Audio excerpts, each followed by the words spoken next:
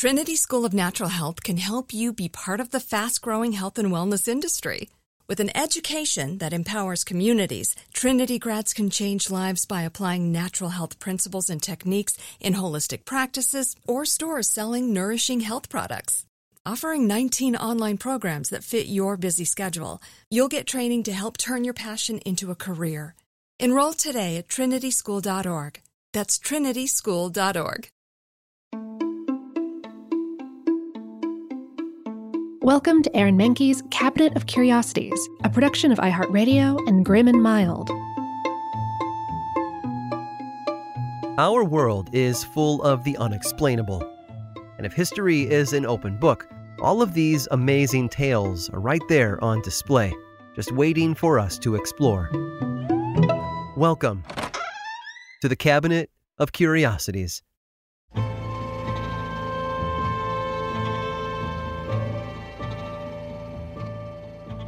Josephine Garris was born in Ohio in 1839, but she was raised in Indiana. She had a modest life growing up, but flowing through her veins was the knack for inventing. Literally, her father, John, was a civil engineer, and her grandfather invented the first patented steamboats in the U.S. Although little is known about her upbringing, we do know that Josephine eventually married a man named William Cochran in October of 1858. William had gone off to California to try his luck with the gold rush, but returned home empty-handed the year before he and Josephine tied the knot. He eventually became a successful merchant and a politician within the Democratic Party. And they had two daughters named Hallie and Catherine. William's fortune continued to grow, and in 1870, the family moved into a sizable home just outside of Chicago. It was perfectly suited for hosting dinner parties with other members of the city's elite, but there were two big problems that Josephine still faced, even with all that money. First, her husband had a nasty drinking problem, and it was affecting their family life. And second, despite her elevated status, she was still in charge of cleaning up after each get-together. After one dinner party, Josephine was in the kitchen washing dishes when she noticed something. Some of them were chipped. There was an inescapable problem of hand washing them. Some of them got dropped or were knocked against other cups or plates and wound up losing pieces. Plus, she hated being relegated to the kitchen to clean up at the end of the night. She was sure other housewives hated it too, so she got to thinking. Sadly, in 1883, William passed away after losing his long battle with alcoholism, leaving the widowed Josephine with his hefty debts, which she needed to pay off. So she got to work. She converted the shed in her backyard into a workshop where she started tinkering on her new invention. She also got a local mechanic named George Butters to help her. With George's technical know-how, Josephine was able to construct a prototype of her new machine, which she called the Cochran dishwasher. She filed a patent for it in December of 1885. Others had tried to automate the dishwashing process in the past. A man named Joel Houghton had been among the first with his wooden version that he cranked by hand. It was a popular idea, and someone else tried again 15 years later with another model that used a hand crank. But Josephine's was something revolutionary. She had measured every plate, cup, fork, knife, and spoon, so they each had a perfectly sized home in her machine. Once filled, the compartments rotated around a copper boiler with help from a motor as the dishes were blasted with suds from below. And unlike other designs that used harsh brushes to get the dishes clean, Josephine's version used hot pressurized water to do the trick, just like today's modern dishwashers.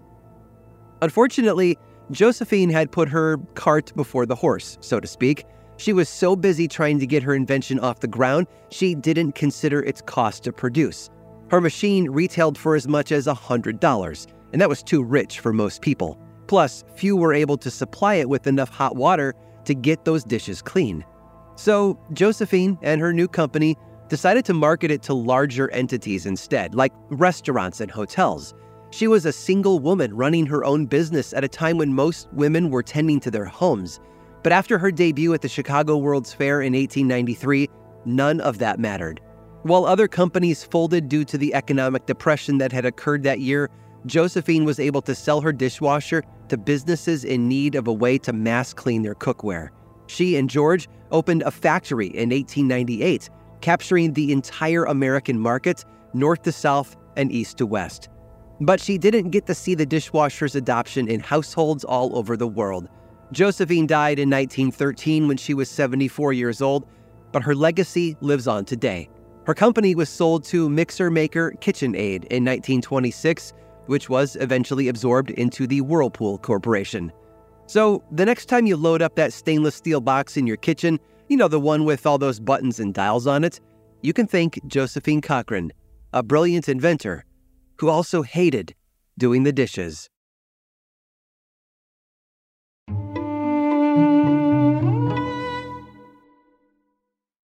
Trinity School of Natural Health can help you be part of the fast-growing health and wellness industry.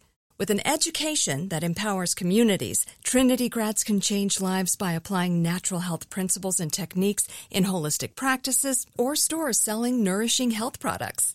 Offering 19 online programs that fit your busy schedule, you'll get training to help turn your passion into a career. Enroll today at trinityschool.org. That's trinityschool.org. Okay, I love Walker Hayes. He's amazing. He's so fun, such a great entertainer. And that's why I'm so excited that JCPenney and country music singer-songwriter Walker Hayes are partnering together on a new limited-time men's collection for the everyday guy. The Walker Hayes for JCPenney collection is an upbeat playlist of instant classics with laid-back appeal and down-home vibes. As a dad of 7 kids, he knows exactly what fathers want and need when it comes to their style. This collection reflects his casually cool styles with outdoor-inspired details and versatile colors. Perfect for the guy living the t-shirt life or someone wanting some fresh options that feel just as good. It's easy to wear, affordable styles that celebrate the ultimate family man, along with the quality, durability, and sensibility dads appreciate. Available online Saturday, May 4th at jcp.com and in-store Thursday, May 16th, just in time for Father's Day. Limited time only. JCPenney, make it count.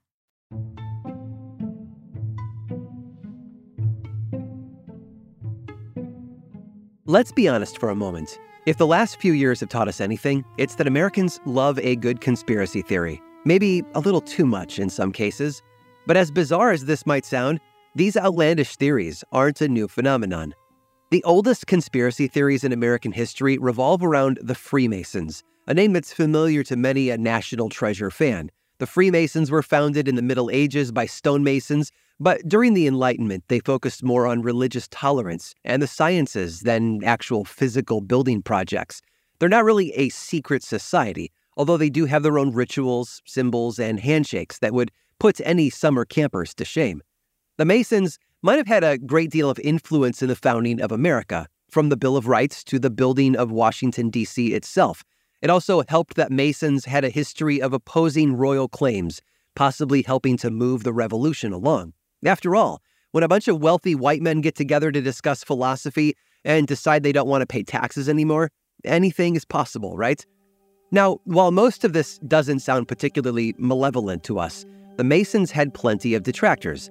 The Catholic Church was no fan of theirs, forbidding any Catholic from becoming a Mason, which was pretty easy to enforce in white Anglo-Saxon Protestant colonial America. Still, the secrecy of the Masons weighed on many people's minds, including Captain William Morgan of Batavia, New York. Morgan was born in Virginia and allegedly a veteran of the War of 1812, fighting directly under Andrew Jackson, although we have no one's word on this except his. Morgan spent some time in Little York, Canada, where he operated an extremely successful brewery and apparently was inducted into the Freemasons. He made no mention of those connections when a fire burned his brewery down, and he was forced to sell off most of his worldly goods to avoid debtor's prison. From Little York, he moved to Rochester, New York, then Batavia, where he became a bricklayer and stonecutter and developed an impressive drinking problem and gambling addiction. Morgan claimed that he was made a Master Mason, the highest level, while he was living in Canada. Although, again, there's nothing in Mason's extensive records to prove this. While he was active at a lodge in Rochester and tried to build lodges and chapters in Batavia, he was unsuccessful, and his constant badgering led to other members taking a dislike to Morgan. There were even questions about his character and maintaining his membership. When the Masons officially ousted him, Morgan soured on the organization for good, deciding that he was going to get revenge. He decided the best way to do this was to publish a tell-all about the Masons, teaming up with a local printer named David Cade Miller and 2 other guys to get it done. Which is how, in the summer of 1826, for $1 a copy, you could get yourself a glimpse into the rarefied secret world of the Freemasons. For such a morally superior country, Americans certainly love a scandal, and reactions to early advertisements seem to indicate this book could be a bestseller, at least until funny things started happening around the print shop. You see, a series of fires broke out in Miller's shop that summer. Morgan blamed the Masons, accusing them of trying to silence him. The Masons blamed Morgan and his drinking problem. Next, Morgan was arrested for a series of thefts. Now, he was in dire financial straits, but even as he was released from prison after lacking of evidence of one theft, he was arrested again. An innkeeper suddenly decided to demand Morgan to pay what he was owed. Bail was posted by a mysterious benefactor on September 12th.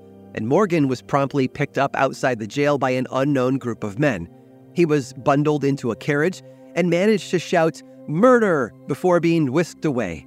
William Morgan was never seen again. Well, at least not alive.